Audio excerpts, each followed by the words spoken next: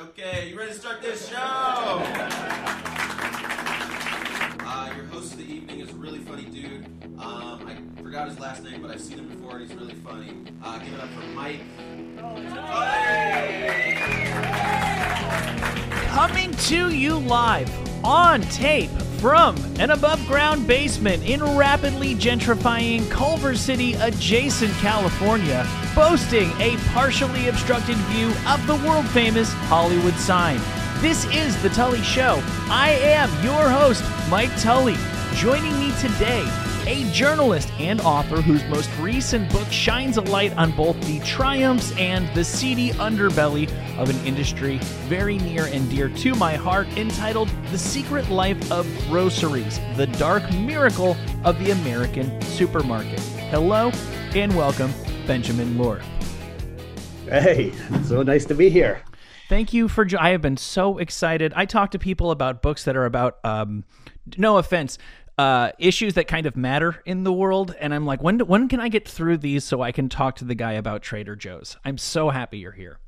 Yeah, I mean, groceries matter. I think that was like one of the sneaky reasons I wanted to write the book, because I feel like they're like part of this fabric of society that we've basically written off as like a chore, despite the fact that it's like staggeringly significant in the human history, that we have these options at our fingertips.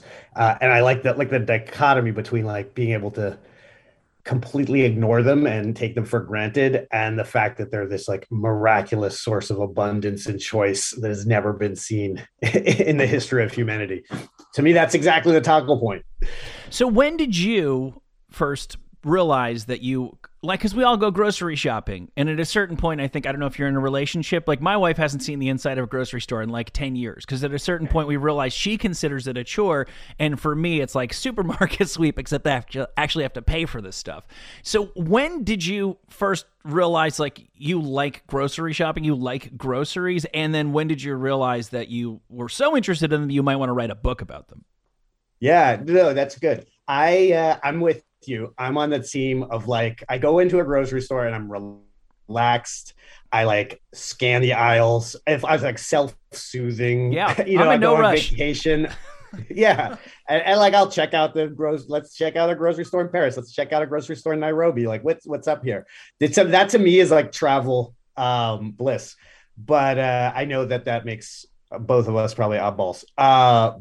So the book happened in a few ways. One, I've always carried that with me, and I had this kind of definitional experience that was in the book, where I spent some time as a researcher in the Kenyan rainforest, living in a small hut on the edge of the rainforest, no electricity, no running water.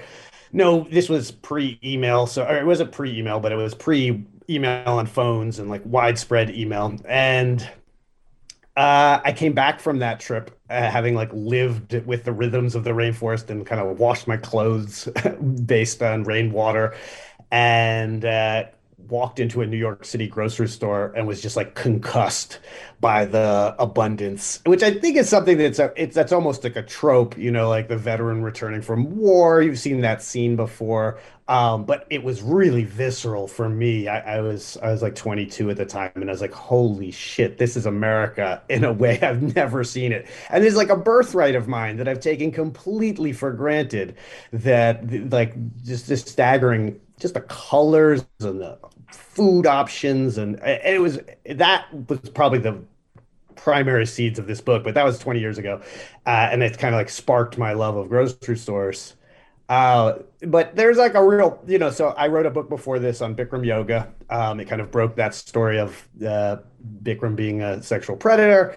And in the middle of that, to learn all about that world, I was doing gobs of yoga, and I went to these yoga trainings. And one of them, we were like trapped in a hotel with Bikram, the yoga guru, and they would let us out to go grocery shopping like every week or so. And I went with a group of these yogis to a Trader Joe's, and It was like going to Disney World with these, like I'd never seen adults so happy and like frolicking. And I didn't grow up with Trader Joe's. To me, like I didn't quite understand what was going on, but I was like, oh, there's something significant here. Like something has shifted in my lifetime between grocery as chore and grocery as like this identity marker. There was a grown adults who were like running up and down the aisles like they were in an amusement park. And so that was the very, like I was like, okay, I'm kind of wrapping this book up. I understand where this story is going, but this is going to be my next topic. Like I want to understand what the fuck happened to the grocery world. You're right. You're absolutely right. I don't know how much this is a real widespread thing across America and Canada, but you're telling people when in Los Angeles or in New York, when you say, I was at Whole Foods the other day, you're saying a lot about yourself. And if you're at Ralph's, it's like saying you still read the Daily News, even though you're smart and you're educated enough to read the New York Times. And then Trader Joe's you're sort of saying that you're smarter than the people who have better taste than the people who go to Ralph's, but you're smarter than the people and less superficial than the people who go to Whole Foods. You're right. This reminded me of a documentary that I saw, which for some reason keeps coming up over and over on this show, about the dawn of advertising, and it's tied to the birth of capitalism as we really know it, where you go from selling things based on need. Hey, your feet are cold, buy some socks, to why would you wear those pants? They make you look like a hick. Don't you need these pants? You're nobody if you're not buying so-and-so pants. Like you say in the book, the average a grocery store in America has 32,000 SKUs is what I would say, right? That's barcodes. Stock keeping units. Right. Yeah. Each one of those, there's not 32,000 things to eat. There's 32 different niches, or on the part of the manufacturer, they're hoping that there are 32 different needs that people need to have scratched. Some might be you need salt to make food, but some it may be way more about what that person wants to think about themselves as a person. Is that about right? Well, yeah. I mean, I think it's really interesting, and I get into some of this in the book with like. Really, I spent some time with a retail architect who is based out in LA. Fascinating guy, Kevin Kelly, who like designs supermarkets, and he is responsible for like the in-store experience of supermarkets. And I think I walked into that section thinking like, oh, this guy's going to be like some shady, manipulative person. He talks about like creating retail bliss points, physical bliss points, where you will like walk in the store and be like energized as a consumer and want to like buy. So, I had kind of walked in with these tropes that these supermarkets, a manipulative place. They keep the milk in the back of the store so that you have to go through it. They tire you out through decision fatigue. I don't know. I read all this stuff and I think that that's one narrative. It's like completely the opposite of the way this guy approaches his work, which is really about like tapping into people's identity and feeding that back to them and creating environments where they feel recognized, where their unconscious needs are being met. It's all about like giving to you and creating an environment that's a fit, which also makes these places polarizing because there are places you walk into and they're not a fit for you. And so you get people who are like Trader Joe's, like, ugh, like that gives me the wrong place. That's all pretentious. It's like too twee. It's too, it's whatever. It's not me. And that's because Trader Joe's in particular, although all of the chains do it down to the most bare bones, like Aldi, they're projecting a different thing, but they really demographically target. They build an environment for that person. And it's interesting when you talk about like the history of advertising and capitalism. It's like it used to be that we had lots of ways of being conspicuous consumers, and like the Veblen purchases, and if you wanted to flaunt your wealth, you would buy a Rolex or you would dress in a certain fancy way. And that type of consumption has become stigmatized. And what food presents as this like kind of perfect vehicle for that type of consumptive instinct, right? You have to do it. You're forced into it, whether you're rich or poor. It's ephemeral. It disappears after you've eaten it. You 3 times a day, you're forced to it, but you can put all this weight of like, oh, I have like special colon biota that has to be like, I'm a unique individual, my whole family history, like, oh, I'm a Scottish, Irish, Jewish, but like that's presents in food. And then of course you layer on top of that, like kind of knowledge, the right type of thing to buy that explains that you understand Alison Roman, and you read the right foodie blogs, and there's like this wealth of knowledge that can be expressed through food. And it's really this perfect consumptive vehicle, and the grocery store carries a lot of that. Yeah, you're right. You're going to buy flax seeds is really humble bragging. Yeah, exactly. And I've never used the adjective twee outside of the music sphere, I don't think, but Trader Joe's is so incredibly twee. I will never see that store again the same way. If you having said, you met Trader Joe. Okay, a series of shocks for me. Trader Joe is a guy that actually exists, and he's alive. And you were, and you was, and you were able. R.I.P. Trader Joe. R.I.P. Trader Joe. I have mixed feelings about Trader Joe's, and particularly the cult of Trader Joe's. People need to calm down a little bit about it, but it's a remarkable thing that he made and that continues to exist, even though he sold it off a long time ago. So he was a real guy. His name's actually Joe. You spent some time with him, and he seems at least as interesting, if not more interesting in person than your wildest fantasy might project. That's right. Awesome. So Trader Joe's was, like I said, with that Bikram story, it was kind of my launching point. I walked in there. I too am not a member of the cult of Trader Joe's. Like, sorry guys. I was like, why are these people so happy? The prices here are legitimately lower than other places. It all seems like it has this halo of good health. Like, what's going on? Like, there's something rotten in the kingdom of Trader Joe's. And that was the energizing energy I went into this with, was like, okay, let's get behind the Trader Joe's in the same way I got behind Bikram Yoga and see what's there. And then I meet Joe Kalum, who is the founder of Trader Joe's. And I was lucky to spend time with him for the book. And really, he is one of the more wholesome and really brilliant guys. And there's a whole host of reasons why Trader Joe's is the way it is. It is not entirely positive. I think the book is like a very warts and all approach to the grocery industry in general, and Trader Joe's in particular. But I was completely charmed by him. He has one of these brains that you instantly recognize. I don't know, you're around these people whose sense of perception of you feels like you're kind of standing naked in front of them.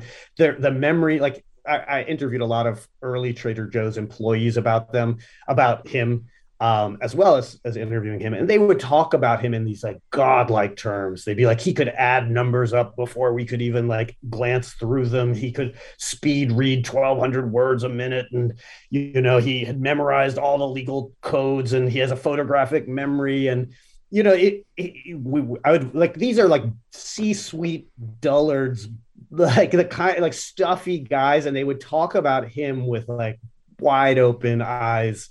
I remember one guy saying, like, I was giddy to wake up every morning because I just wanted to hear what Joe had to say.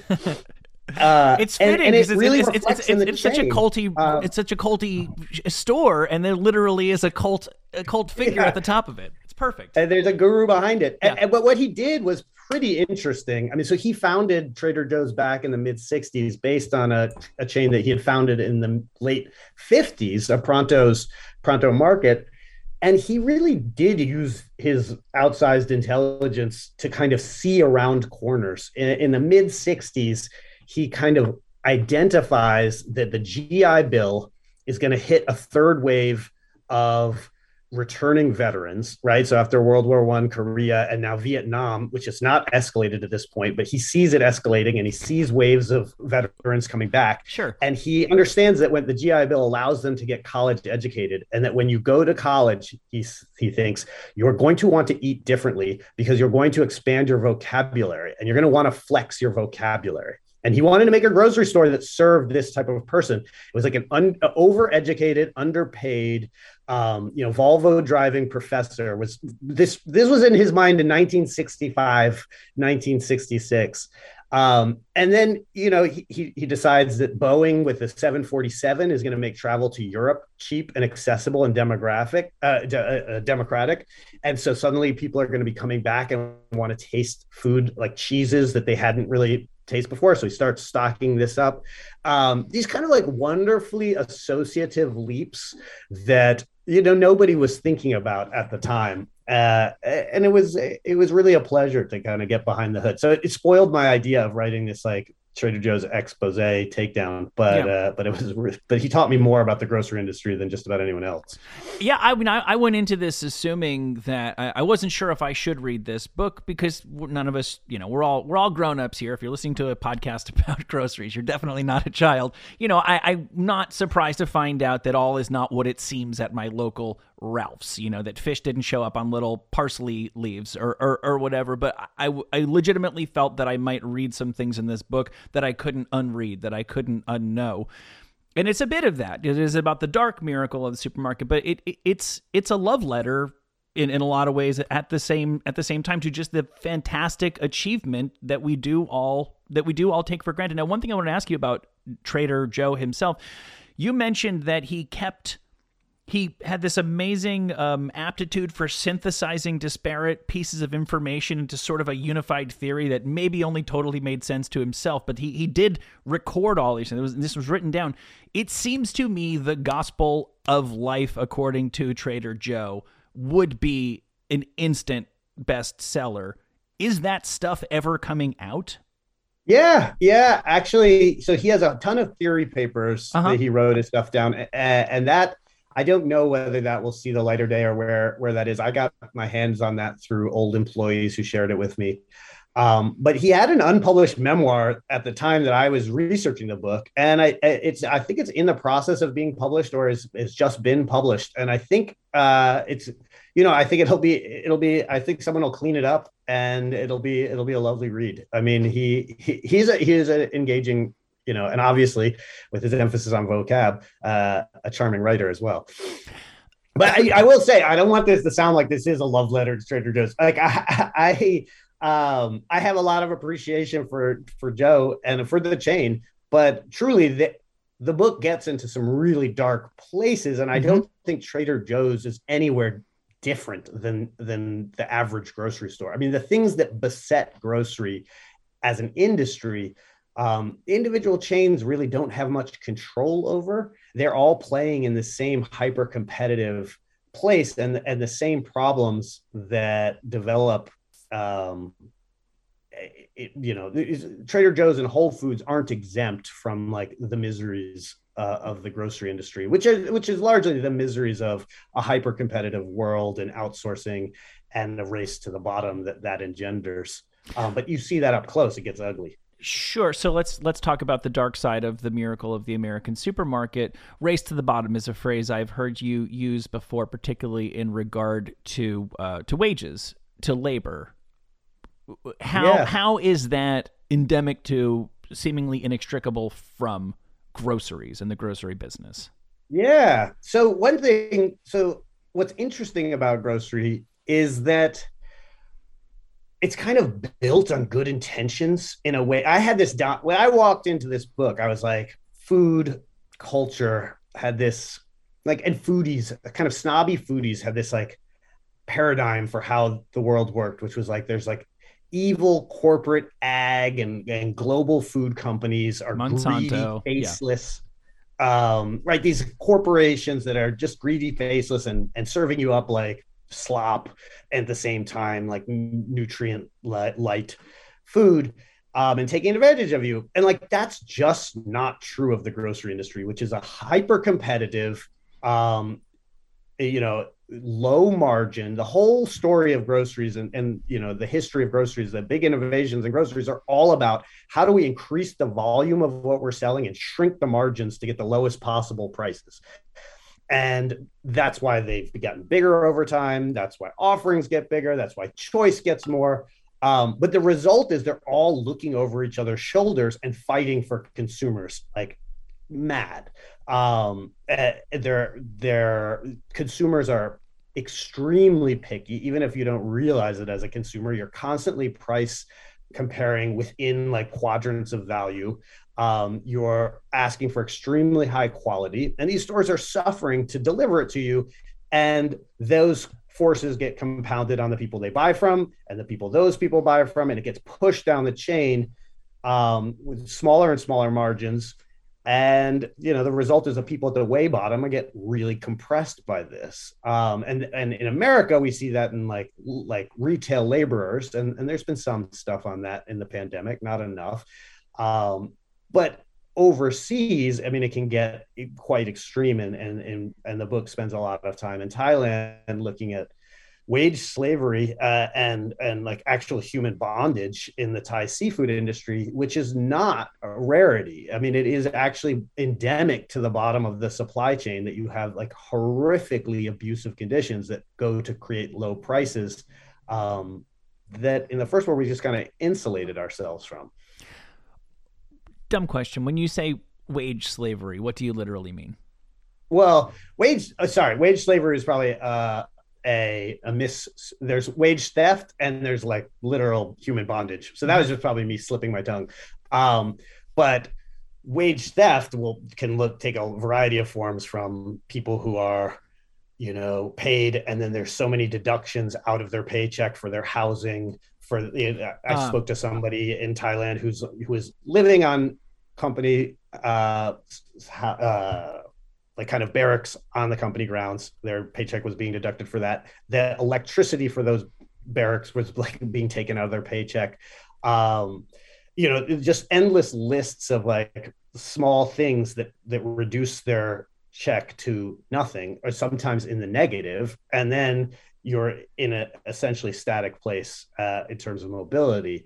That's even different than bondage. I mean, when I also spoke to people who were actually bought out of prison and sold onto boats, old fashioned, there's no real other word for it than slavery.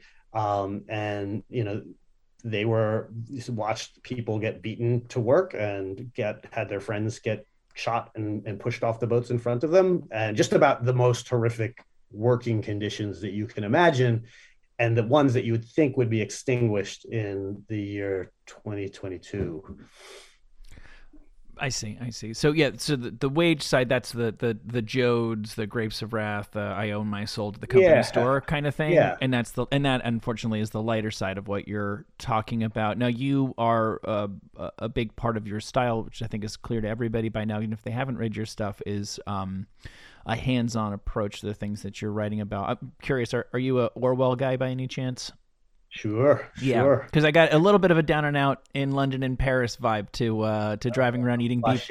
I'm blushing. Eating a beef jerky with a trucker. So let's talk about some of these jobs that you took on. You're not just this fancy lad sitting there in Brooklyn writing about these things that you read about on the internet. You worked at Whole Foods. No, I am a fancy lad in Brooklyn writing about things on the internet. But I also feel like there's something compelling about getting out there and seeing it for yourself. And I would say truly it is at the service of the pros. I don't think that these experiences give me any special vantage point. Like, I went to Thailand. I'm talking to like enslaved workers and tracking down labor brokers who are the guys who are buying them. I can't identify with these people. I really can't. But what I can do is then tell their story. Yeah, in that's plenty. Far more granular manner. I can use details that just aren't people. Other writers sometimes probably use these details, but they haven't. I guess I've gone there and I can feel comfortable about using those details in a way that I wouldn't be able to if I didn't have that first person experience. But yeah, for this book, I meant working in a Whole Foods on the seafood counter. I drove around the country with a trucker, which was extremely educational in terms, and it really use a lot in truckers on the news now. And I feel like this book did a pretty good job of anyone who read this book would not be confused as to what's going on with truckers right now. How do you mean that? And, what else did I do? I trailed this woman who had a small business selling like a combination coleslaw salsa. She was trying to get on shelves. So just to look at what it takes for an entrepreneur to do that. But yeah, just getting as close to the people who are actually doing things so I can get a sense of what they're doing through their own eyes. You were able to see with your own eyes the real face of factory farming for chicken and pigs? I was. That was, first of all, pretty selfish in that I just wanted to. I wanted to do that so I could see Hell for yeah. myself. But it was part of, I really wanted to understand where the ethical claims on labels come from. Mm-hmm. I am a virtuous little Brooklyn lad, and I try to buy the best stuff because I feel like as like a well-educated white dude, I'm at the literal top of the food chain in some ways, and I think the least I can do is pay 29 more cents for like the organic pasta sauce rather than the conventional. But there's also a sense of like, well, what the fuck am I actually paying for? Like, what's the difference here? How much do these labels matter? And there's so many of them now. There's rainforest friendly versus fair trade versus, the Smithsonian as like migratory bird, like whatever, anything you want, somebody is out there to try to tell you there's a product that will satisfy that need. And it goes to these identity markers that we were talking about earlier. And so I went on this rabbit hole odyssey trying to like understand the auditing industry, which is the people behind those labels and how the certifications are guaranteed. And there's a ton, and I can't do justice to right now, of reasons why the auditing system is failed. It's a snapshot system. It doesn't actually talk to workers. It's looking at information that's old. These are not surprise visits that manufacturers have weeks to plan. They can hire the very same auditors to like go through the process with them ahead of time to prepare for it. It is woefully insufficient. But part of that, I found a group of vegans who would break into factory farms, and they were there to rescue animals, but they allowed me to like tail along with them so I could see what these look like with my own eyes. And at the time, my idea was like, oh, I could audit the auditors, but what became, and get firsthand experience as to what like a swine farm looks like, or a cageless chicken facility, or a caged chicken facility. And I did all those things, but what came clear was just how complicated modern agriculture is, how difficult it is to have any impression of things that are done on this size without huge expertise in it, which one puts me in my place, but two, goes to the heart of the auditing problem, which is that these auditors ostensibly need to be experts in their, but because the industry has exploded and expanded so rapidly, often you have a real vacuum of expertise with the people who are actually doing that and certifying things. At the end of the day, though, okay, so you can decide to buy the most virtuous chicken possible. You might even raise them in your backyard if you have a little yard, and that's the chicken that you live on. But if you decide that you need to know ethically for sure about your chickens and your pigs, you're cutting yourself off from, for most of us, 100% of restaurants. Where you live, 98% of restaurants. Did you see or catch wind of anything that made you feel like I can't eat a taco truck chicken taco after what I now know? No, I really tried hard not to make the book that type of book. I understand. Look, I understand. A lot of people, and I'm just saying this as like a clause, like I guess a lot of people when I was writing it would be like, well, what am I going to learn that I can't eat anymore? Sure. Like, you're going to never let me eat shrimp again after I read that. And it's like, there are people, I get a bunch of letters from, after the book was published, and there are people who are like, felt like that was the message of the book, but it really isn't. Mm-hmm. Like the message is like, just don't take this shit for granted. Like, here's the context for which this is happening. And also like the scale and the size and your demands as a consumer, which this low price, high quality and abundant choice, like those three things don't fit together in a way that can be met. And so people are scrambling to meet your needs, and they're doing it in ways that are pretty off-putting and pretty ugly. And so, and there's really no easy ways out of it, that I could find. So just generally expanding people's awareness. I guess if that means, you you come to the conclusion yourself that there are things that you can't stomach, more power to you. But I found that the choice, like there, and the book does a much better job of like getting into this than I can do right now. But the options that we have as consumers are limited. Boycotting a sector doesn't actually work to deliver the end goals that we want, because the system is so good at rechanneling our good intentions, and so good at shifting channels of supply, but maintaining the same bad practices, um, that you could read my book and say, I'm never going to order Thai shrimp again, and then ultimately be hurting Thai shrimp farmers who have worked really hard to reform their sector, and rewarding Indian shrimpers who, because the low price has shifted over there, and that's where industry has gone because the stigma is on Thailand, now are doing some of the worst practices of all.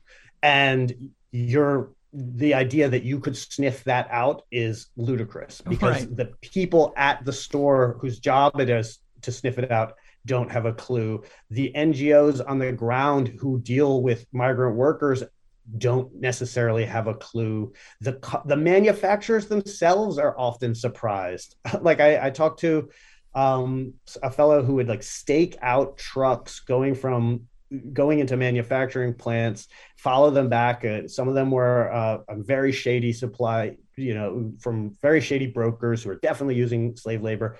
And when he informed the manufacturer had no idea. And part of that's a lack of curiosity, and part of that is that we exist in a mind-bogglingly big world where the appetites are huge. So expecting kind of scrutiny in that type of size it's beyond the human ability. The category of fair trade seems like it ties into this. Can you talk a little bit about not that it's hogwash necessarily, but the challenges in delivering on the promise of what those two words on your chocolate or coffee canister, how difficult that really is?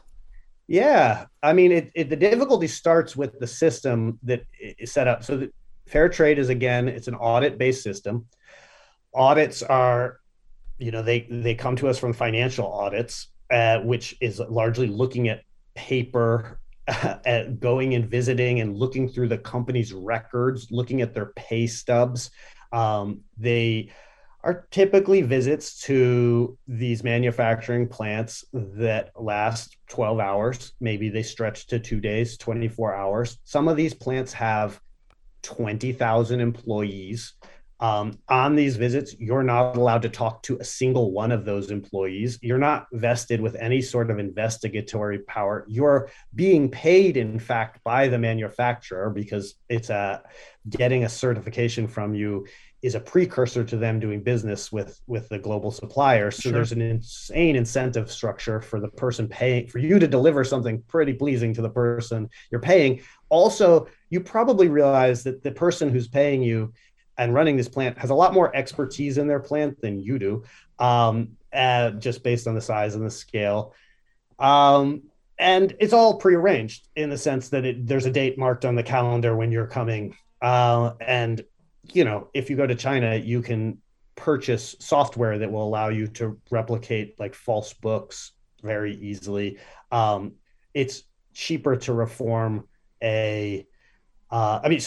it's far more expensive to reform a plant than it is to just like bribe an auditor with like who's getting paid kind of relatively small amounts to do this visit. So the whole system is riddled with problems. And in fair trade, all of those problems are amplified by the fact that there's really nothing physical. What you're looking for is abuse that might have happened like 6 months ago. So on a one-time visit to a country that you don't speak the language to, you're not allowed to talk to the employees. You're supposed to figure out whether their wages were withheld 6 months ago. And potentially you're visiting a manufacturing plant that's like processing the cocoa beans. And so the farmers who actually hand harvest or whatever garbage is on the bar about the chocolate beans, they're not even there. And you might be contractually prevented from going to the farm to do that part of the audit, because whoever is paying for you, like Nestle or some like very crunchy looking, wrapped in brown paper brand, much more smaller independent, might say, we're not paying for you to go to the farm. We're paying for you to go to the manufacturer. And that's where this audit starts and stops. So the limitations are just pretty clear. There are people working in the sector to solve these problems, and there are good actors and bad actors. But I think that's actually a fair assessment of the that's like the 10,000 foot view of the fair trade movement audit. There are people who are working within that to figure out how to empower workers so they can be their own auditors, right? That's very attractive. Who's the expert in this situation, and who has a good knowledge of whether they're being abused, like the workers themselves. And so like places like the Coalition of Imalaki Workers and worker-owned supply chains, there's hope in here, but it's not the dominant paradigm right now.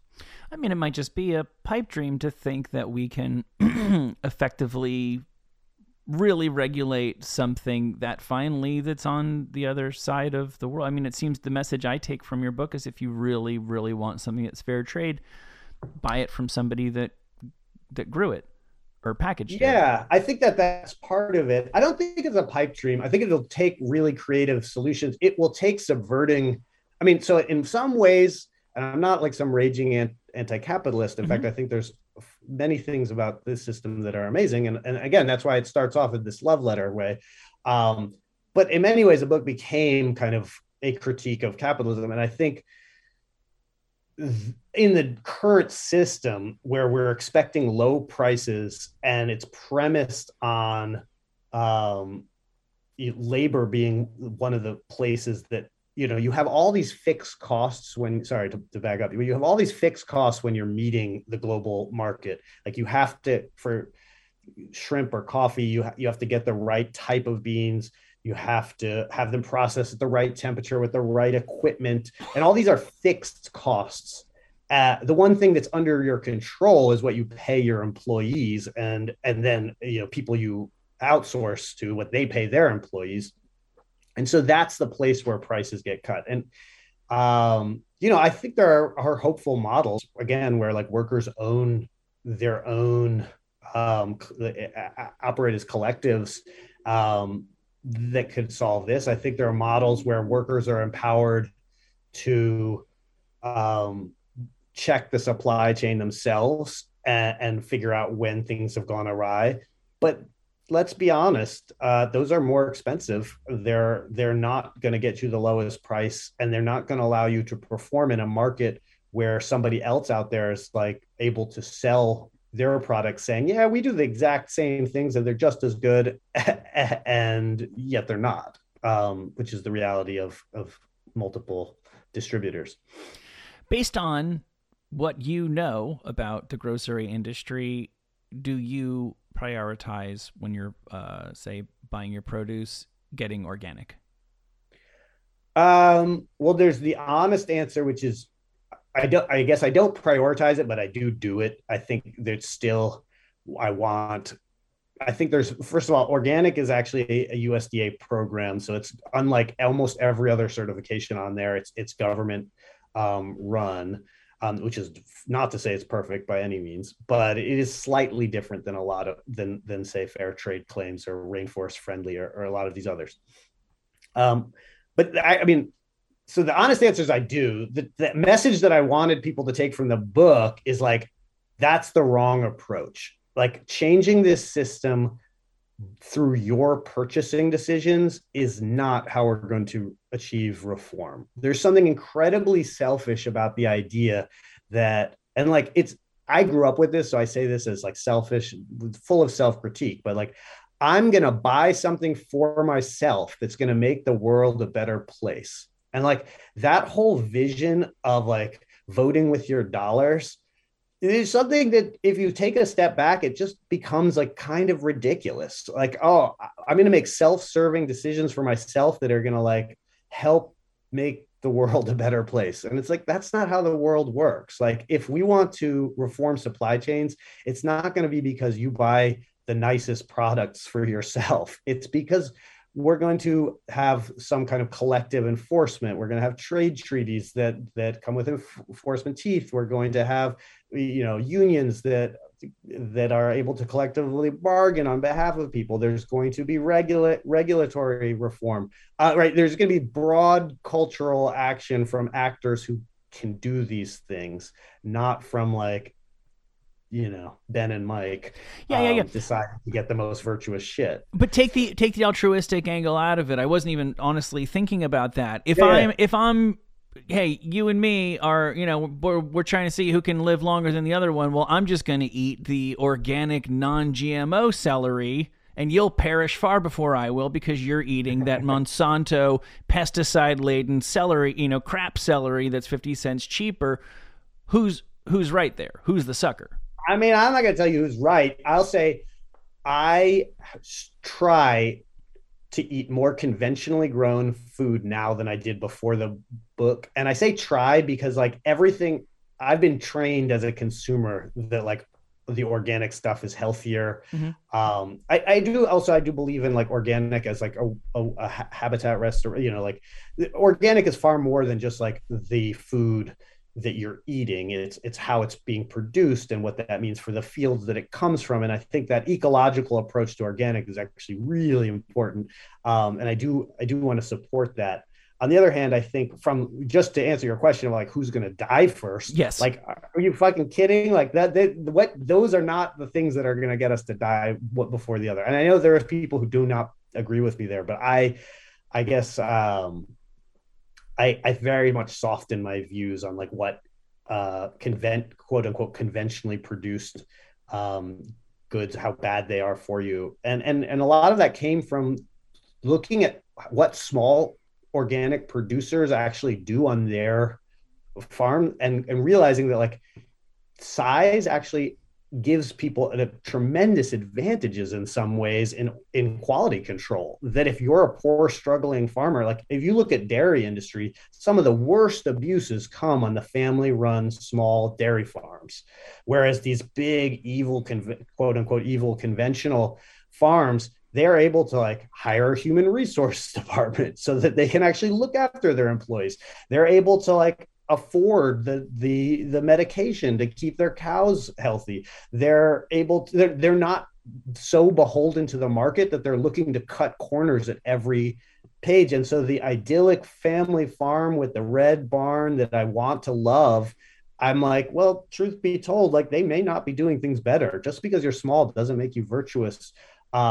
These stories all get just much more complicated when you look at them. Yeah, I think that's true for organic versus conventional as well. Sure, real life is messy, and I think our national dialogue on anything is it's never going to improve until people learn that things can be counterintuitive and true, and that goes well beyond the subject of your book. How about GMOs? I don't care. I'll eat GMOs personally. I mean, I'm not a GMO fan because I feel like there's the whole genome, like patenting and trademarking genomes. I mean, this is just me riffing, by the way. This is not like what the book is about. I've tried to be very... I'll get back to the book, I promise. No. I understand, but I try not to like opine on these things. So like me as a consumer, I stay away from GMOs, although I think they're kind of like climate change for the left in the sense of like, I don't believe I'm going to get cancer from eating GMOs. Yep. Like, I think I don't believe the health scares. I do think that like being able to patent genetics and the seed ownerships of seeds and the way that those technologies are used in a manipulative fashion, that's not exactly how I want to support things. But in terms of like GMO corn, like somehow mutating I don't know, that just strikes me as like garbage. Yeah. But that's my personal views. It's super attractive to people. And the grocery stores are really clued into it because they can see how much consumers really want it. You are a very, very evocative writer, which suits this subject very well because you're talking about things that you are seeing and smelling and tasting that people are just going to get words on the page about. So I feel like you would write really good music reviews. Like I felt like I could smell that fish section at the Whole Foods on Bowery. Why did you choose to open your book essentially there in the seafood department of a Whole Foods? Yeah. I don't know. Sometimes I worry that that was a bad opening because it is very evocative. It's catchy. Yeah. People who haven't read the book, basically, I start with my experiences working at the retail counter and the fish counter in particular, where over the course, the fish counter at the Whole Foods I was working at was cleaned pretty irregularly. And so by the end, it would maybe get every other month or maybe once a month that we would clean off the ice and go down and like kind of take the real heavy duty industrial cleaning products to the case itself. And by that time, there was just a gutter of disgusting seafood waste that had kind of fallen through the cracks of the ice and accumulated down there and started to rot. And yet, the buffer of the ice that we would pile on top of it really quieted down all of those smells. And the retail surface was a Whole Foods retail surface. It was beautiful. It was exquisitely designed. The me and my fellow employees would go out of our way to like make these seafood cases beautiful with garnishes and trills of red peppers, and it was a beautiful case. And there was something about that difference between what you were looking at as a consumer and then the reality underneath that struck me as basically the heart of the grocery story, which is that, you walk into these places and they're these absolutely surreal, colorful, beautiful temples of abundance that the greatest kings and emperors didn't have these options at their fingertips. And yet, when you start scratching the surface of that, there's some really ugly things that it takes to maintain that abundance. And there's some rot at the bottom of the case and at the bottom of the grocery story. I have two more questions. One, a quote. You said food buyers that you spoke to in grocery stores would say stuff to the effect of, stop focusing on taste in regard to items. That's a rookie mistake. Now, yeah, most of us would assume, sure, there's other factors. Nobody wants to eat food that looks horrible but actually secretly tastes good because you'll never get to it. But rookie mistake to focus on the taste of the stuff at the food store. Why is that true? There's a number of reasons why that's true. It was surprising to me too. And it has a lot of consequences for like what food gets on the shelf. But the number one reason is you got to remember, like, a grocery buyer has someone looking over his shoulder and he has to turn a profit. And so at the end of the day, the most important thing for that grocery buyer is the gross margin number, like how much margin are they getting on this sale. And so you could have the most delicious stuff in the world, but if there's something else that's going to get them a slightly higher margin and going to sell better volume wise, like, that's going to get his attention more than anything. The other reason, the other reason is like the food is a complicated technology basically at this point. The co-packers and manufacturers who make the food themselves are responsible for sourcing it. And so whatever delicious product you have, like, has to be able to be replicated in this industrial scaled environment. And the factors that go into that are not necessarily ones that premise taste first, but your commodities have reliable price structure. So if you're like looking for line caught salmon in your salmon honey jerky, like, and that shit has a volatile price, like, your product is never going to succeed in the eyes of a grocery buyer who's looking for a stable price that they can slot in the same part of the shelf. And that's true for all the different qualities beyond just commodity prices. Your product needs to be able to be manufactured at industrial scale, which taste is, again, not at the forefront, or not necessarily at the forefront.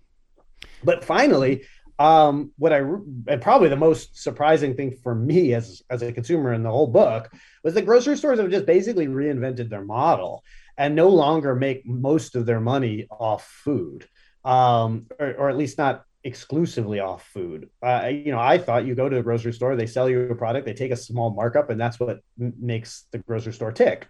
No, it's actually the grocery store is simultaneously doing that, but also selling shelf space to these manufacturers and to the people who are producing food for for their product. And so if you're trying to get your product on the shelf, you have to pay to play. So you have to pay for, and I'm not talking about end caps or like big advertisements, which I think we all know require some type of payment. I'm talking about inches on the shelf anywhere in the store. It's called like slotting fees, or there's many different forms of it, of different types of trade spends.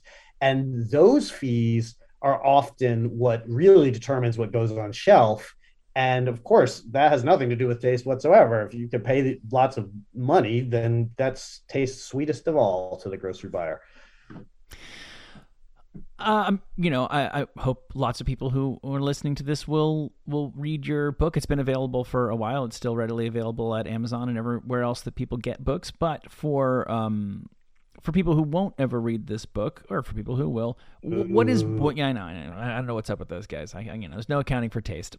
What is one single takeaway that you would want people to take from your huge labor? And this guy, flew to the other side of the world and saw the dirty underbelly of the shrimping industry. What message do you come back with for us?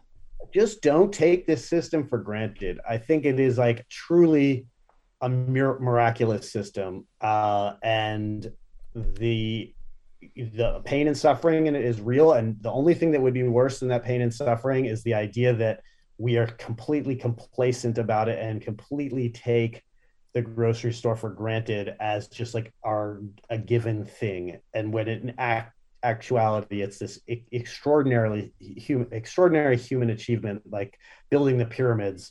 And I think the suffering costs don't make sense even within that calculus, but you can't even begin to critique the system and go about fomenting change unless you start acknowledging what it does correctly. All right, I think this is the part where I say goodbye to you, and then if this were Siskel and Ebert, the lights go down, and you and I would continue talking about the canned corn at Trader Joe's. But canned corn is nuts, right? It's really good. It's very, very good. I've tried all the vintage dated canned corn. That was Joe was essentially marketing canned corn like wine, and just showing that any product, almost like as a dare, that any product, no matter how banal, could be turned into a unique kind of non-commodity good. So you take the most boring product of all, and he goes and finds this and he markets it in a way it's like from this special field and this special corn variety, and it's got a date on the can from when it was canned. And then all of a sudden you start to believe, and maybe this does taste better than regular canned corn. I like it. I turn my nose up. I'm judging people harshly if they're still buying Del Monte canned corn. I don't care if it says sweet on the can. It's not as sweet as Trader Joe's. Thank you so much for your time and for talking to us about your book, The Secret Life of Groceries, The Dark Miracle of the American Supermarket. Thanks again, Benjamin Lohr. Thank you. It was a pleasure.